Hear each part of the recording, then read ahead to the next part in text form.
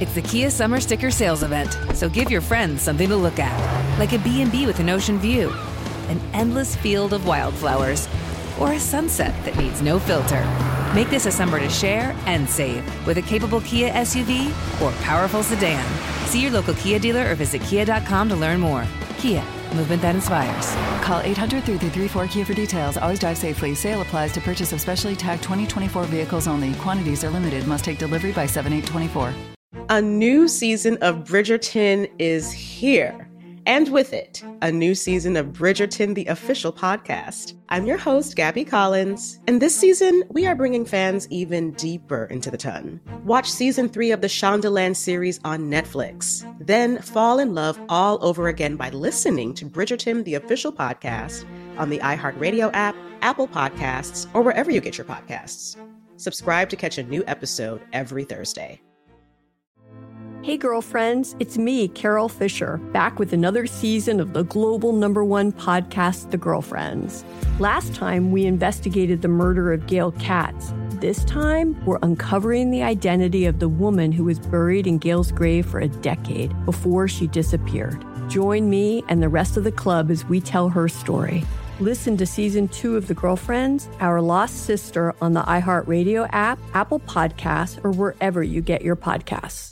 Guess what, Mango? What's that, Will? All right, so tell me this doesn't sound like a great premise for a movie.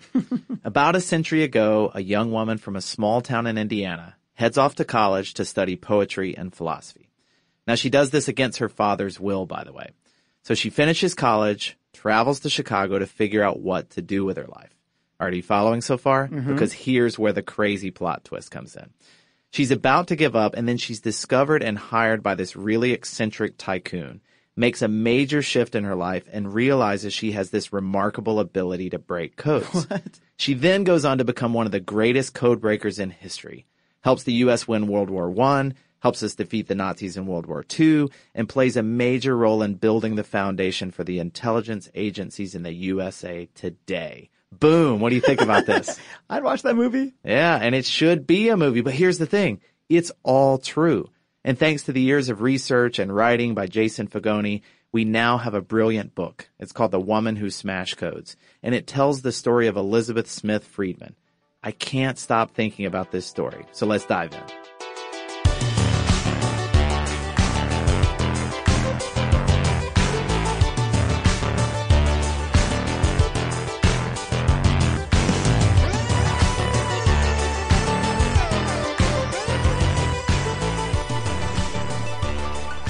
Hey there, podcast listeners. Welcome to Part-Time Genius. I'm Will Pearson, and as always, I'm joined by my good friend Mangesh Hattikudur. And on the other side of the soundproof glass, obsessing over his new decoder ring, and what's he doing? It's like he's communicating with us in some sort of new language of signals. He's always so impressive, Mango. He really is. That's our friend and producer, Tristan McNeil. Now today we're talking about one of the most fascinating people history almost forgot, and honestly might have forever had it not been for the book we're talking about today. I know, it's just this incredible story, and when you started telling me about it, I'll be honest, I really didn't think it could be true. I mean, like this poet learning code breaking and then taking down Nazis and gangsters and cracking codes with pretty much this relative ease. Like, it just sounded too good, and especially since, you know, we've done a lot of stories, and I've never really heard of Elizabeth Smith Friedman before. I know. It's honestly why I can't stop talking about this story. I know, you really haven't stopped talking about it for a while.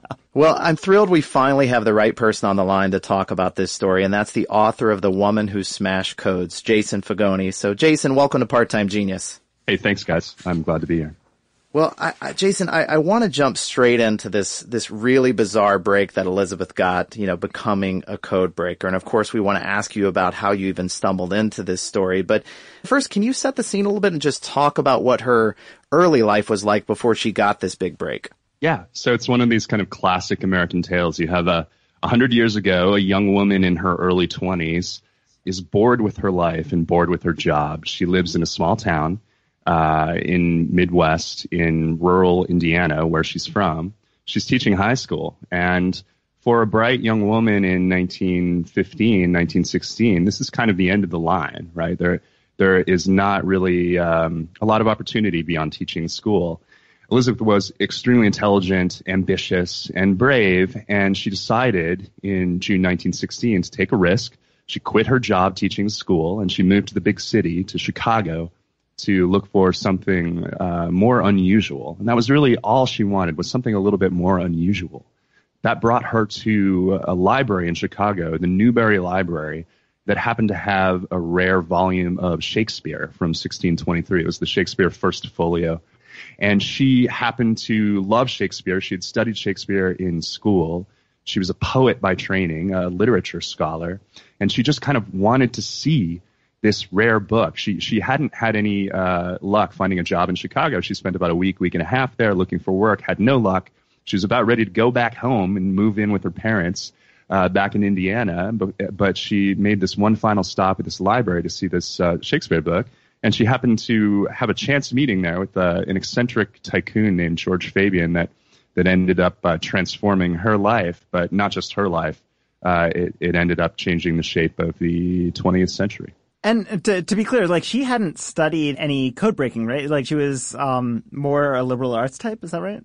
Yeah, absolutely. She was a poet and a literature person. So, and this is one of the surprising things about the story, and one of the things that pulled me in from the first day I began to read her letters, is that I think we kind of think of code breakers as mathematicians. We have this image of the code breaker as someone like Alan Turing, professional mathematician, math professor.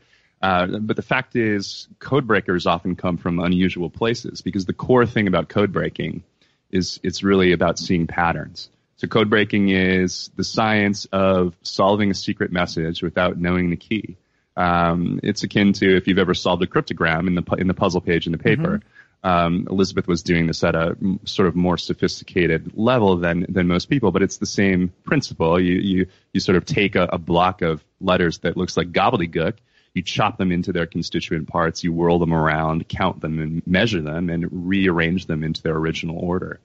And Elizabeth was a genius at seeing patterns, even though she wasn't mathematically trained. She had a genius for seeing patterns, and that's one of the things that made her one of the most important code breakers of her era. And before she was doing the code breaking that obviously changed the world in many ways, it was an interesting first project. I mean, can you talk a little bit about Fabian? Because he seemed like such a bizarre character, and how this meeting came to be, and what she was actually asked to do in her first assignment with him.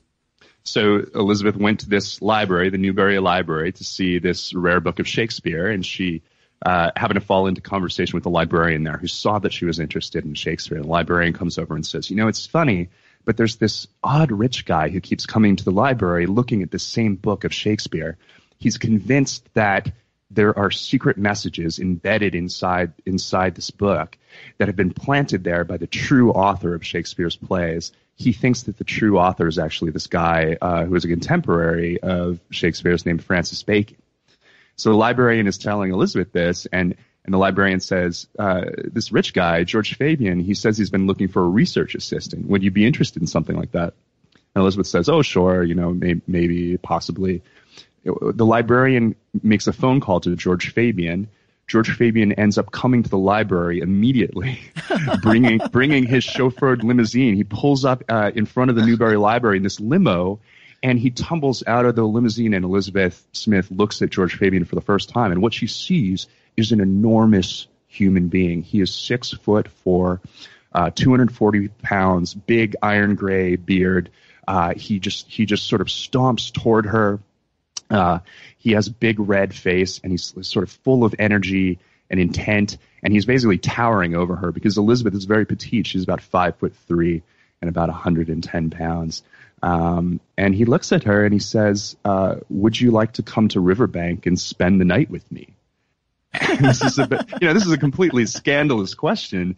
Wow. Elizabeth's from a fairly devout Quaker family, and she doesn't know what to say to this. She doesn't know what Riverbank is, and so she kind of stammers her reply. And she says, "Well, sir, I don't have anything to sleep in. I don't have any of my night clothes or my toiletries or anything like that." And he says, "Oh, don't mind that. We'll set you up with all of that. Come on." And this guy, George Fabian, grabs her by the arm and sort of walks her out to his limousine and takes her to the Chicago and Northwestern train station. And from there, she is brought to this place called Riverbank. And what Riverbank is one of the most bizarre institutions in America at that time, 1916. So George Fabian, it turns out, is a Chicago textile multimillionaire. He's made his fortune by selling different kinds of cloth, and he has kind of a marketing genius for selling different kinds of cloth to department stores. Classic kind of self-made guy. He's a high school dropout. He's not educated, but he has a lot of money, and he has kind of the ability in the Gilded Age to build a kingdom around himself and to kind of set the rules for everybody in his orbit. And he's a lot like someone like Andrew Carnegie or William Randolph Hearst, these guys of that era who just had more money than God.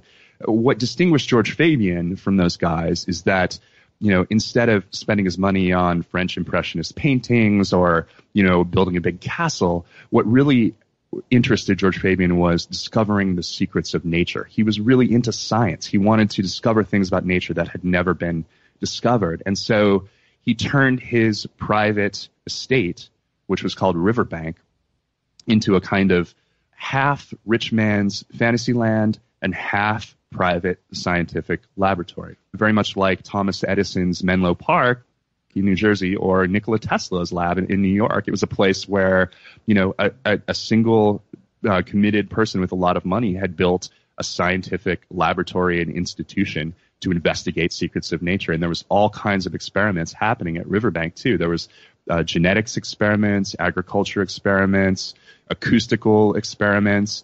And then there was this project that George Fabian wanted Elizabeth Smith to work on, which was the Bacon Cipher Project, the project of discovering these secret messages inside the works of Shakespeare, ripping them out and translating them into the plain text and revealing the secrets of this Shakespeare book to the world. And that's what he told Elizabeth he wanted her to do when he went that day when he met her in the library and whisked her off on the train to Riverbank. He wanted her to help him discover the secrets that were embedded in Shakespeare and sort of transform the history of English literature. It's just unbelievable to think about. I think about the number of hours, Mango, that you and I spent just sitting in libraries hoping that some eccentric tycoon would come along and discover us and whisk us away. And it never happened. But it's fascinating to read about it, to think about our fantasy of that. But yet, so that project, that Shakespeare project, didn't exactly go, anywhere big from there. But can you tell us, how did she end up making this transition from trying to figure out the code within Shakespeare and seeing if there was any truth to this to what she eventually ended up doing in some of the very serious code breaking? Sure. That's a great question. So she's brought out to Riverbank knowing nothing about code breaking. She's immediately plunged into this project to find secret messages in Shakespeare, and she can't find them. and she's there for months and months and months, and she's still having trouble, discovering these secret messages. Ultimately, she concludes that it's all a wild goose chase. It's all kind of a grand delusion. The secret messages aren't actually there. What's happening is that George Fabian and the people who believe what he believes are kind of seeing what they want to see. This is the thing about human beings, is that we're very good at seeing patterns. We're all kind of born to do it. And sometimes we're so good at seeing patterns that we end up seeing patterns that aren't really there, right? And and this is what was happening. They thought they saw these messages in the works of Shakespeare that weren't really there. Elizabeth had to figure this out. But what that experience did is, being dropped into this kind of delusion, it made her very interested in, well, if I wanted to find patterns that really were there, and if I wanted to be sure that they were there, how would I do that? How would I develop a method? How would I develop a system to make sure that I wasn't tricking myself? And so beginning in this kind of world of delusion inspired her to try to create a true method and a true scientific system for discovering patterns in these blocks of gobbledygook. And that's what launched her on her code-breaking career, sort of in confluence with this other thing that happened, which is a year after she got to Riverbank, America entered World War I. So April 1917, America enters the war. And at that point, it's amazing for me to go back and learn this history because, I had always kind of assumed that the American intelligence community that we know today, that's mighty and powerful, the National Security Agency, the CIA, the FBI, I had always assumed that these institutions were always powerful and had always existed. But, in 1917, when America entered World War I, there really was no American intelligence community. There was no NSA, there was no CIA, and the FBI was very young. And one of the things that you need to do when you're going to war is, you need to read the secret messages that the enemy is sending. You need to know what they're saying and what they're doing so that you can have an advantage. The thing is, when America went to war in World War I in 1917, it had no ability to do that. There were maybe 5 people in the entire United States who even knew what a code or a cipher was. And so it just so happened that some of these 5 people were Elizabeth and her colleagues at Riverbank Laboratories, this bizarre private institution run by a crazy rich guy on the Illinois prairie. It's one of these things, truth is stranger than fiction. And American history is very, very weird. It gets very, very weird very, very fast when you get beyond the surface. So what happened is, through the urgency of war, the necessity of war, the War Department, the Army, realized they didn't have any code breakers and they needed code breakers very quickly. So just out of desperation, they ended up kind of annexing Riverbank Laboratories, which became kind of the first national security agency. The War Department and other departments of the U.S. government began to send secret messages that they couldn't read out to Riverbank. And Elizabeth and her colleagues there, working for this crazy tycoon, would solve the messages and send them back to Washington. And for the first 8 months of World War I, Riverbank, Elizabeth and her colleagues there handled the entire code-breaking burden for the U.S. government while it was at war, which is incredible to think about because, you got to realize Elizabeth is 23, 24 years old at this time, and she has just learned about code-breaking in the last year. But all of a sudden, she was the expert, and she had to perform. A new season of Bridgerton is here. And with it, a new season of Bridgerton, the official podcast. I'm your host, Gabrielle Collins, and this season, we are bringing fans even deeper into the ton. Colin Bridgerton has returned from his travels abroad. Is betrothal written in the stars for the eligible bachelor? Meanwhile, the ton is reverberating with speculation of who holds Lady Whistledown's pen. We're discussing it all. I sit down with Nicola Coughlan, Luke Newton, Shonda Rhimes, and more to offer an exclusive peek behind the scenes of each episode of the new season. Watch season 3 of the Shondaland series on Netflix. Then, fall in love all over again by listening to Bridgerton, the official podcast, on the iHeartRadio app, Apple Podcasts, or wherever you get your podcasts. Subscribe to catch a new episode every Thursday. Hey girlfriends, it's me, Carol Fisher. I'm so excited to tell you about the brand new series of The Girlfriends. In season 1, we told you about the murder of Gail Katz at the hands of my ex-boyfriend Bob. At one point, a woman's torso washed up on Staten Island and was misidentified as Gail. She spent 9 years in Gail's grave, and then she just disappeared. It's almost like it's become this moral obligation to find her. And that's what we're going to do. Find this missing girlfriend and tell her story. With the help of some of your favorite girlfriends from season 1, like my producer, Anna. Oh my God. My friend, Dr. Mindy Shapiro. Hi, it's Dr. Shapiro, and I'd like to speak with the Deputy Medical Examiner. And of course, Gail's sister, Elaine Katz. Having no closure, it kills you. Join us as we try to solve a 35-year-old cold case. It's not going to be easy, but it's going to be one hell of a ride. What? I can't believe this. Listen to season 2 of The Girlfriends, Our Lost Sister on the iHeartRadio app, Apple Podcasts, or wherever you get your podcasts. Something that makes me crazy is when people say, well, I had this career before, but it was a waste. And that's where the perspective shift comes, that it's not a waste, that everything you've done has built you to where you are now. This is She Pivots, the podcast where we explore the inspiring pivots women have made and dig deeper into the personal reasons behind them. Join me, Emily Tish Sussman, every Wednesday on She Pivots as I sit down with inspiring women like Misty Copeland, Brooke Shields, Vanessa Hudgens, and so many more. We dive into how these women made their pivot and their mindset shifts that happened as a result. It's a podcast about women, their stories, and how their pivot became their success. Listen to She Pivots on the iHeartRadio app, Apple Podcasts, or wherever you get your podcasts.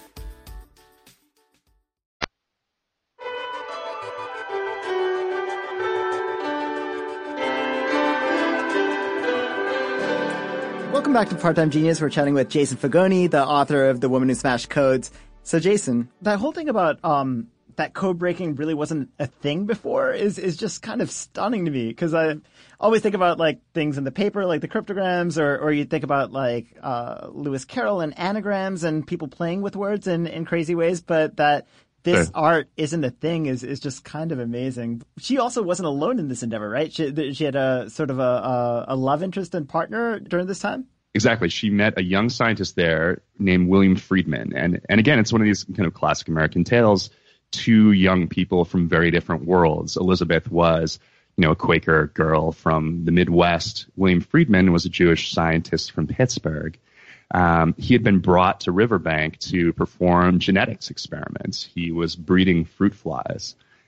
He was trying to breed different varieties of corn and wheat that might take root in different kinds of soil.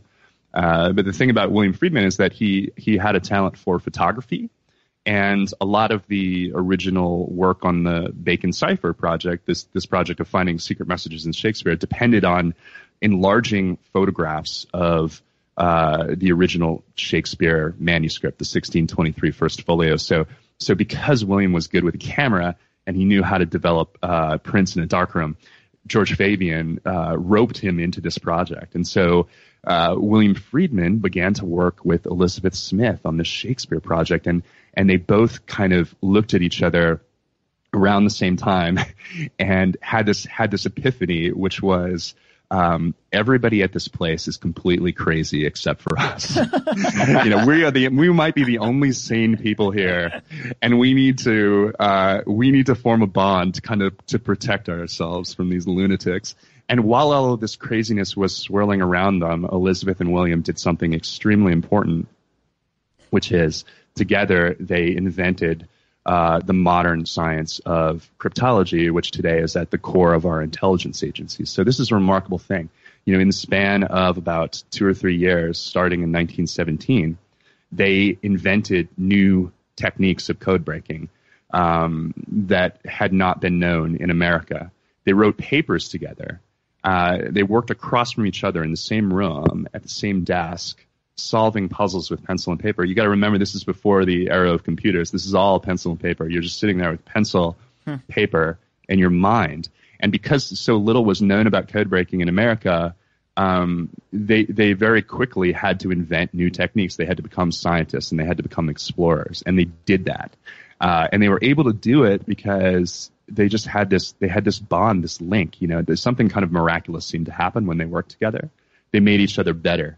And very quickly they started to consider themselves a duo and a team. After they were married, William even came up with a name. He called them the Friedman combination. And and it's interesting because these papers that they wrote together are known as the Riverbank publications, and they've historically been credited to William alone. It's only his name that's on the papers. But I went back and I looked at the early drafts of these publications, which are in the New York Public Library in their Manuscripts and Archives division. And when you look at the drafts, you see that Elizabeth's handwriting is all over them. In fact, her name is even typed on some of the typescripts as the author of certain sections of the papers. So I think that for several of the papers, especially the early papers, Elizabeth was every bit the co-author.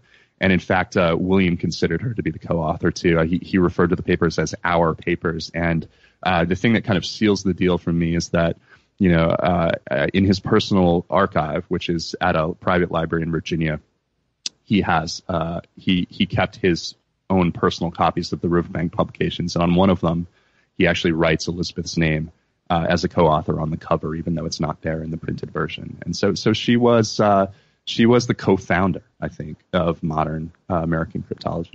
Wow. And, when you talk about that impact that they had, and I guess finally the War Department wakes up to the fact that maybe they need more than just 5 people at this weird estate in the middle of nowhere, and decides to start their own code breaking units. But that doesn't mean the end of it for William and Elizabeth. Can you talk a little bit about what, Elizabeth specifically was up to in between the world wars, because she was still very much involved in this world?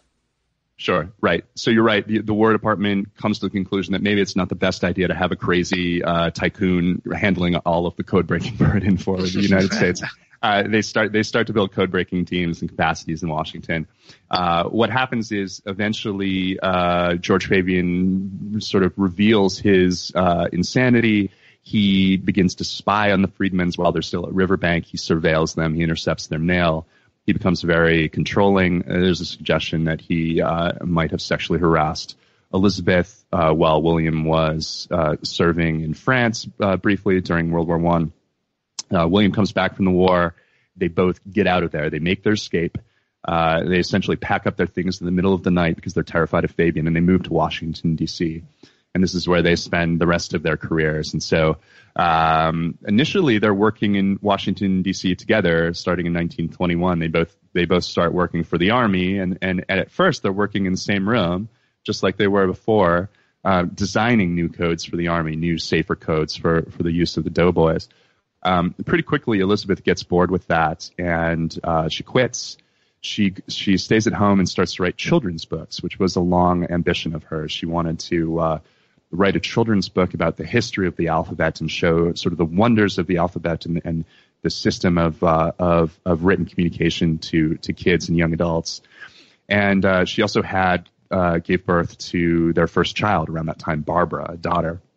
And so 1923, Elizabeth is kind of out of the game, right? She's at home, she's writing children's books, she's recovering from labor, and she is a mother. And this is kind of what she thinks she's going to do for the rest of her life and her career. But what happens is that men from the government show up on her doorstep and ask her to solve puzzles for America.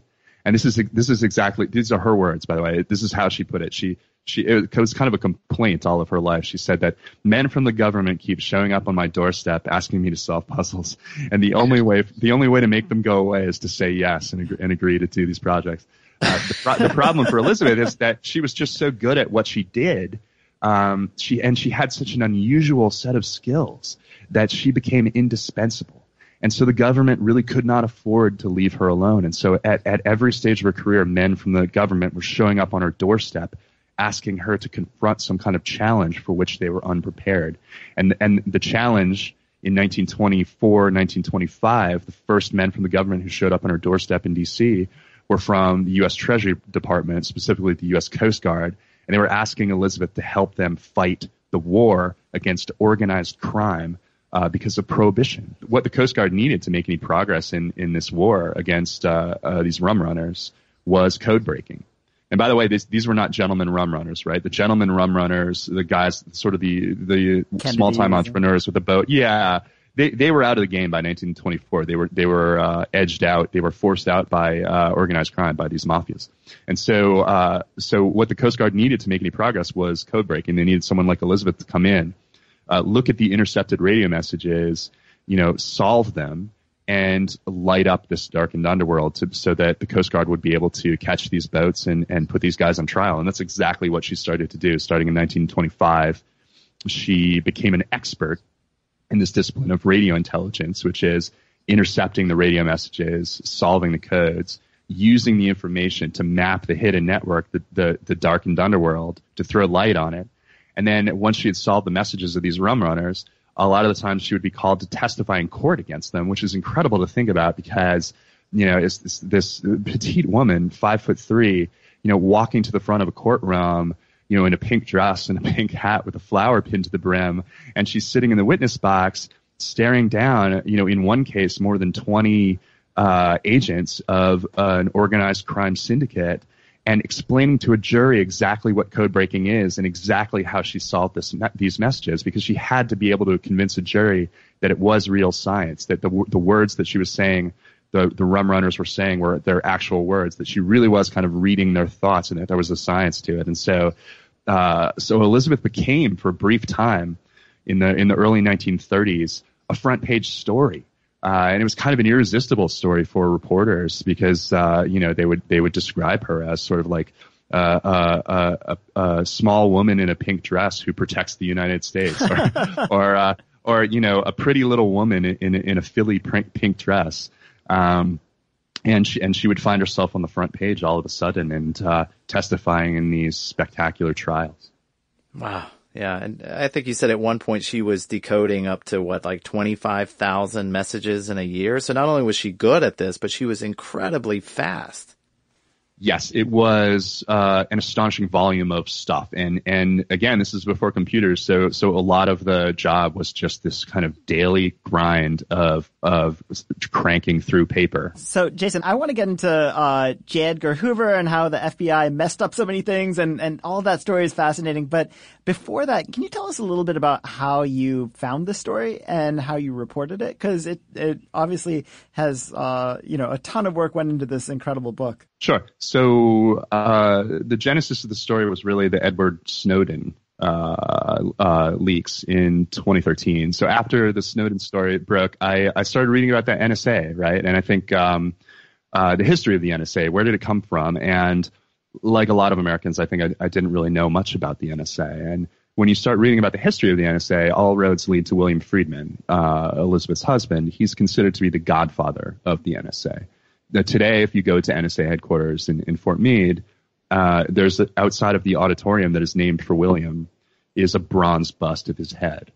So William is like the guy with the NSA.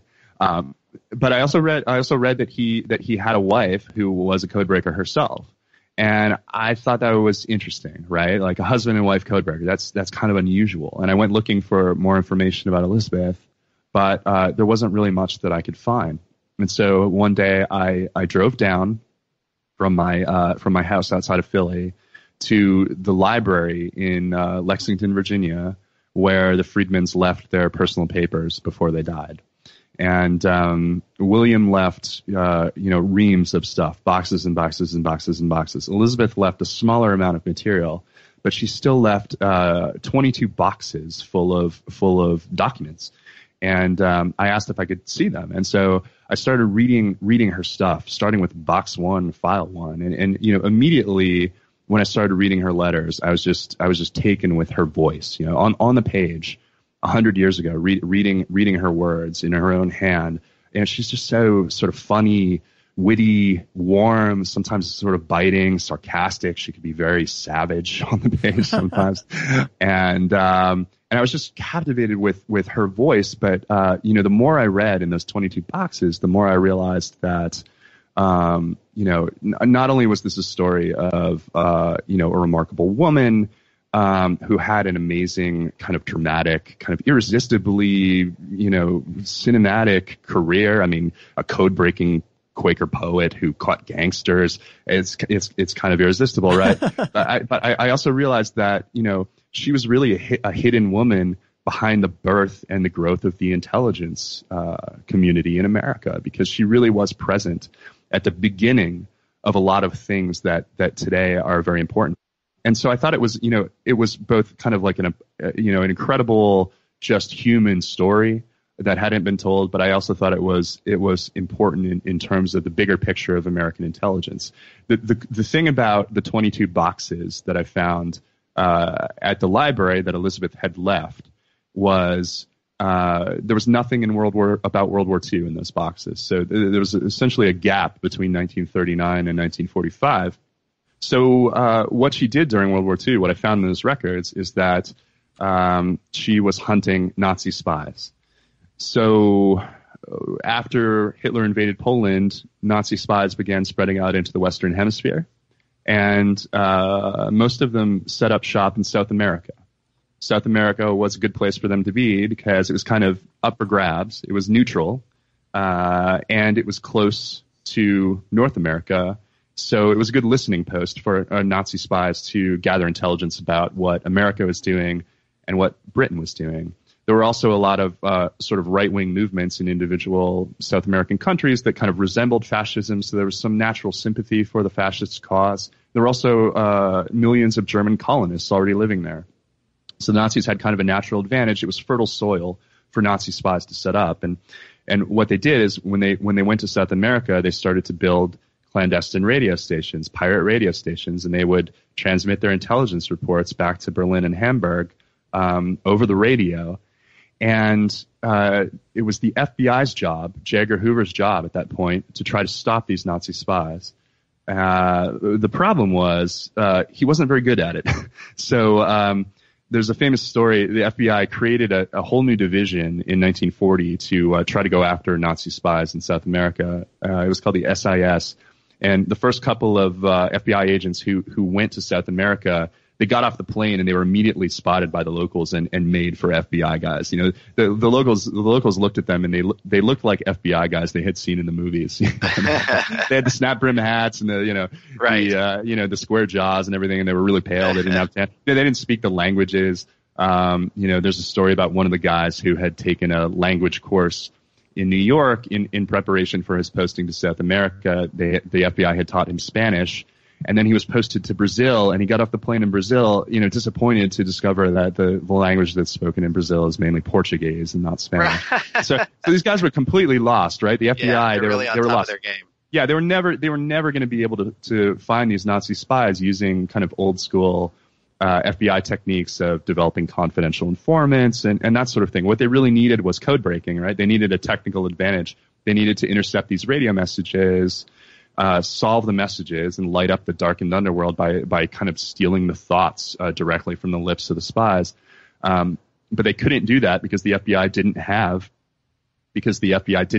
a code breaking team. They had no code breaking capacity. They had no ability to break codes and to read the messages of what these Nazi spies were saying. But Elizabeth Friedman did, because she had spent the last 15 years kind of doing target practice against rum runners and drug smugglers. She had developed this expertise at intercepting radio messages, solving them, and mapping these underworld networks, because that had been her job during the 20s and 30s to fight smuggling. And so it wasn't that she set out to hunt Nazi spies. It's just that she happened to have the right set of skills at the right moment. And in 1940.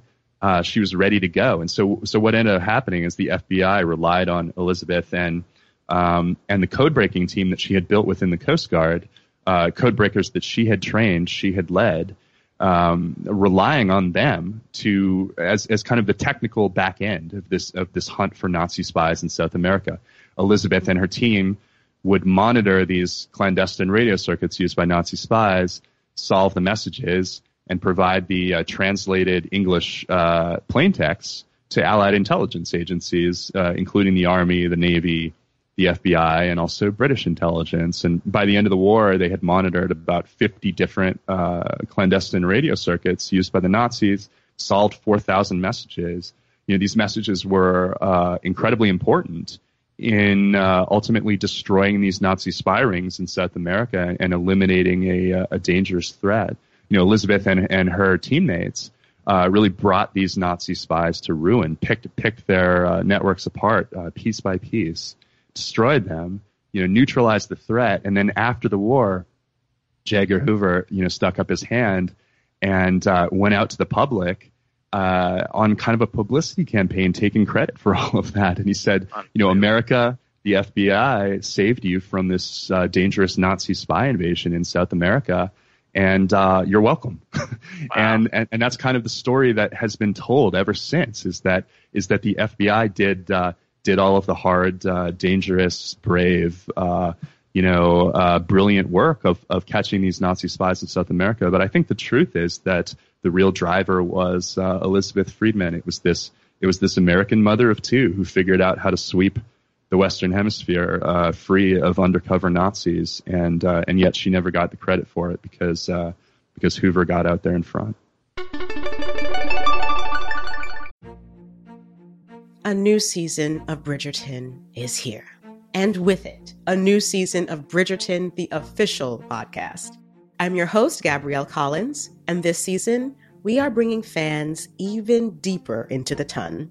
Colin Bridgerton has returned from his travels abroad. Is betrothal written in the stars for the eligible bachelor? Meanwhile, the ton is reverberating with speculation of who holds Lady Whistledown's pen.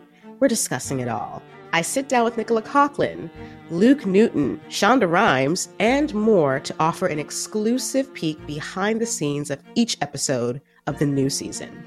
Watch season 3 of the Shondaland series on Netflix. Then, fall in love all over again by listening to Bridgerton, the official podcast, on the iHeartRadio app, Apple Podcasts, or wherever you get your podcasts. Subscribe to catch a new episode every Thursday. Hey girlfriends, it's me, Carol Fisher. I'm so excited to tell you about the brand new series of The Girlfriends. In season 1, we told you about the murder of Gail Katz at the hands of my ex-boyfriend Bob. At one point, a woman's torso washed up on Staten Island and was misidentified as Gail. She spent 9 years in Gail's grave, and then she just disappeared. It's almost like it's become this moral obligation to find her. And that's what we're going to do. Find this missing girlfriend and tell her story. With the help of some of your favorite girlfriends from season 1, like my producer, Anna. Oh my God. My friend, Dr. Mindy Shapiro. Hi, it's Dr. Shapiro, and I'd like to speak with the Deputy Medical Examiner. And of course, Gail's sister, Elaine Katz. Having no closure, it kills you. Join us as we try to solve a 35-year-old cold case. It's not going to be easy, but it's going to be one hell of a ride. What? I can't believe this. Listen to season 2 of The Girlfriends, Our Lost Sister on the iHeartRadio app, Apple Podcasts, or wherever you get your podcasts. Something that makes me crazy is when people say, well, I had this career before, but it was a waste. And that's where the perspective shift comes, that it's not a waste, that everything you've done has built you to where you are now. This is She Pivots, the podcast where we explore the inspiring pivots women have made and dig deeper into the personal reasons behind them. Join me, Emily Tish Sussman, every Wednesday on She Pivots as I sit down with inspiring women like Misty Copeland, Brooke Shields, Vanessa Hudgens, and so many more. We dive into how these women made their pivot and their mindset shifts that happened as a result. It's a podcast about women, their stories, and how their pivot became their success. Listen to She Pivots on the iHeartRadio app, Apple Podcasts, or wherever you get your podcasts.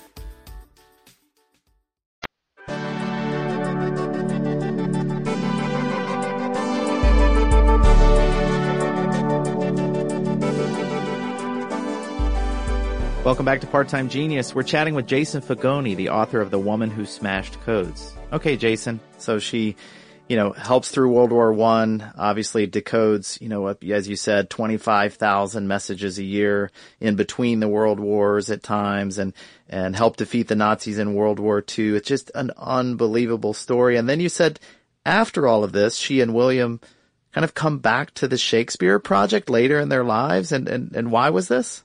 Yes. So after the war, William was one of the people who helped form the National Security Agency, the team that he had created and built at the Army, which during World War II achieved essentially the impossible by breaking the Japanese diplomatic code, which was called Purple, which gave the Allies a huge advantage and probably shortened the war. Yeah, he did all these heroic things during World War II, and then after the war, helped to create the NSA. His army unit was kind of absorbed into this thing that became the NSA.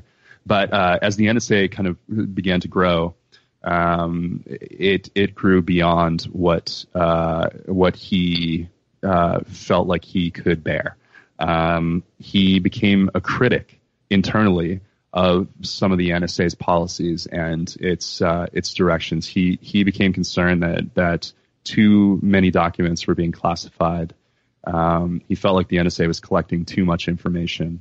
He felt like they would never ever be able to sift all the information they were collecting for actionable intelligence. And it really troubled him. And throughout the 1950s, as the Cold War kind of sharpened in D.C., the atmosphere of paranoia grew. William became more and more despairing about his relationship with this organization and with the government more broadly that he felt he had always served very loyally. And this kind of culminated in this famous day in 1958 when the NSA sent agents to the personal home of William and Elizabeth Friedman and removed documents and books from their private library, saying that they were classified and needed to be moved to a higher level of classification. A lot of the materials were so old that they dated back to the First World War. William was baffled, that the NSA would want to classify these things because they were so old and they were really of only historical interest, he thought. But they found this to be kind of intolerable, an invasion of their privacy, and I think it motivated him and probably Elizabeth too to pull away from government work more and more and back to personal projects. And so one of the personal projects that they could talk about, that they could work on in this atmosphere of kind of deepening paranoia, security, and classification, was something that had nothing to do with government code breaking at all. It's something that went back to their original kind of wild goose chase of their youth at Riverbank Laboratories. So what they did is they went back to this theory that George Fabian had always tried to get them to prove. This theory that Francis Bacon had inserted secret messages in the works of Shakespeare,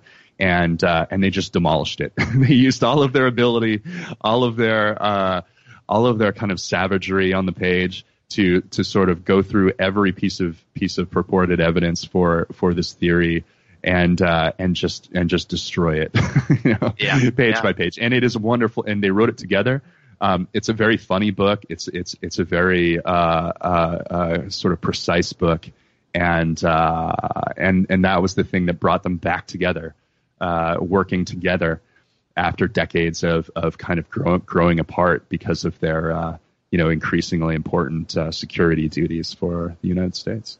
Wow. Well, I have to say, Jason, in reading this book, this is one of those history books that as you're reading it, you can almost see and feel the blood, sweat, and tears that went into this project. It's not only beautifully written, but you can tell just all of the intense amount of research that you've done to put into this book. And for that, I just want to say thanks, because it is one of the best books I've read in a long time. And I do hope our readers will check out The Woman Who Smashed Codes. It's an incredible story. So Elizabeth died in 1980 at the age of 88, mostly unacknowledged for her foundation-laying cryptographic work. But, you stumbled into her story, and for that and all the work you put into this, I just want to say thanks.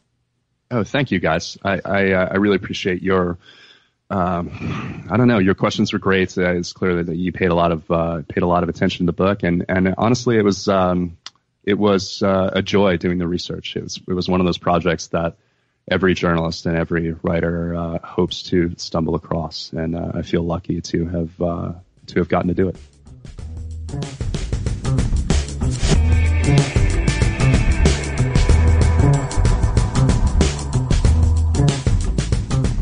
Welcome back to Part-Time Genius. Now, we've learned a ton today, but we can't wrap this thing up without a good old-fashioned fact-off. So you want to kick us off, Mango? Yeah, definitely.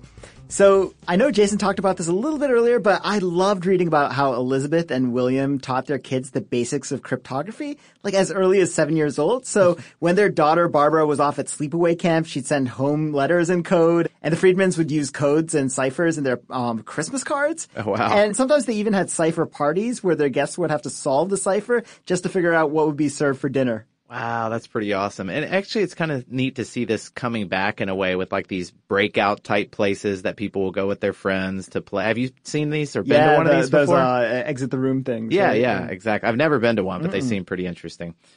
All right, well, I know we've been talking about The Woman Who Smashed Codes, but there was another book published this fall that's more generally about women code breakers, and it's called Code Girls, The Untold Story of the American Women Code Breakers of World War II. And it's by Liz Mundy. So I think I'll share just a couple of facts from that. And it does tell the story of the more than 10,000 college students and school teachers, among other women, who were recruited to really be the backbone of our intelligence efforts. But one of the things I thought was so interesting is that it was a huge, huge advantage for the Allied powers because unlike the Allied powers who put all of these women to work, the Axis powers didn't do the same. And there are estimates that it shortened the war by as many as 2 or 3 years. Oh, wow. That's incredible. So one of the more strange figures that Elizabeth took down was this woman known as Doll Lady. And she discovered the secret code hidden in the letters of this New York woman named Velvalee Dickinson, who was acting as this Japanese spy. It's an amazing story. So Dickinson owned a doll shop and would send letters to an address in Buenos Aires, and she'd be talking about various dolls in her collection. But Elizabeth realized that her references to like English dolls and foreign dolls were actually a way to communicate about the Allies. And the doll lady was eventually sentenced to 10 years in prison and fined after being charged with espionage. She got that doll lady. Wow, what a strange character. I know. It just confirms my theories that adults who love dolls shouldn't be trusted. That's a good one, Mango. Maybe we'll do a whole episode on that at some point. All right, well, back to Mundy's book. So she writes about how the branches of military were different from one another and who they allowed to be code breakers and who they didn't. So the Navy, for example, didn't allow non-whites. They didn't want Jewish women. They didn't want African-American women. The Army, on the other hand, did allow non-whites. However, not surprisingly, these groups were segregated. And it was really frustrating for Mundy as she was doing the research because there's no substantial records out there other than a few photos. And you can actually see these in Mundy's book. And, it shows a room full of African-American code breakers, most of them being women. So as Jason explained to us, by the early 1920s, there were only 3 code-breaking units in the government and fewer than 50 employees. And about half of those employees worked for the State Department. And the Army and Navy had the other 2. But in 1929, the Secretary of State decided to shut down the State Department's unit because, as he put it, quote, "Gentlemen do not read each other's mail." Wow, what a strange thing. All right, well, one of the other things Mundy shows in Code Girls is that unlike this common notion that there are all these big and exciting kind of aha moments in code breaking, it's actually much more similar to a marathon. And she does a great job of showing how they were working often around the clock, just looking for patterns and searching and searching. And it really was this marathon work that played a huge role in helping to shorten the war, as I mentioned earlier, because the Allies just had a much better idea of what the Japanese and Germans were planning to do each step along the way. And I bet you want a carbo load before each stage of that marathon. Oh, definitely. So I know we like to talk about the best job titles, so I had to tell you about when Elizabeth was tapped to head up the Coast Guard's code-breaking team. Not only was she the first woman to run a U.S. government code-breaking unit, but she was also given a business card that said, "Cryptanalyst in charge, U.S. Coast Guard." That's one of the best titles I've ever heard. I cannot beat that, so I'm going to give you today's fact off, Mango. Thank you. All right, that's it for today's show. A special thanks to Jocelyn Sears for her excellent research help with this episode. Now, if you want to share any of your favorite code-breaking facts, you can always email us at parttimegenius@howstuffworks.com or call us on our 24/7 fact hotline, 1-844-PT-GENIUS. You can also hit us up on Facebook or Twitter. And don't forget to let us know if you'd like to come on to play a quiz with us sometime. Thanks for listening.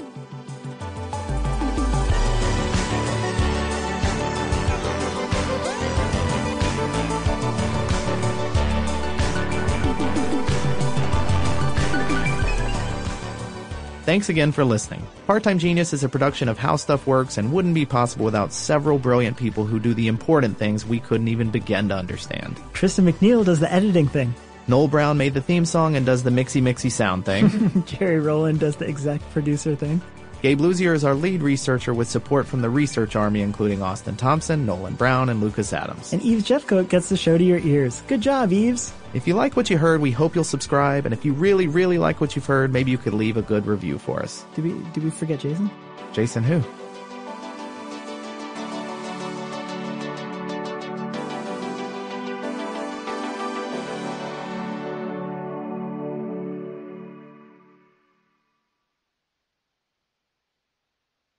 A new season of Bridgerton is here.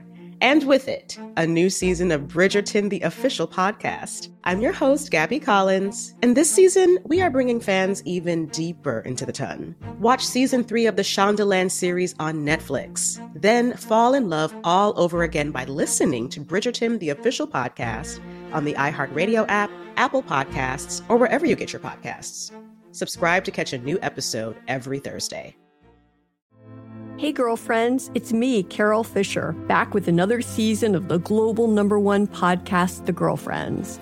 Last time, we investigated the murder of Gail Katz. This time, we're uncovering the identity of the woman who was buried in Gail's grave for a decade before she disappeared. Join me and the rest of the club as we tell her story.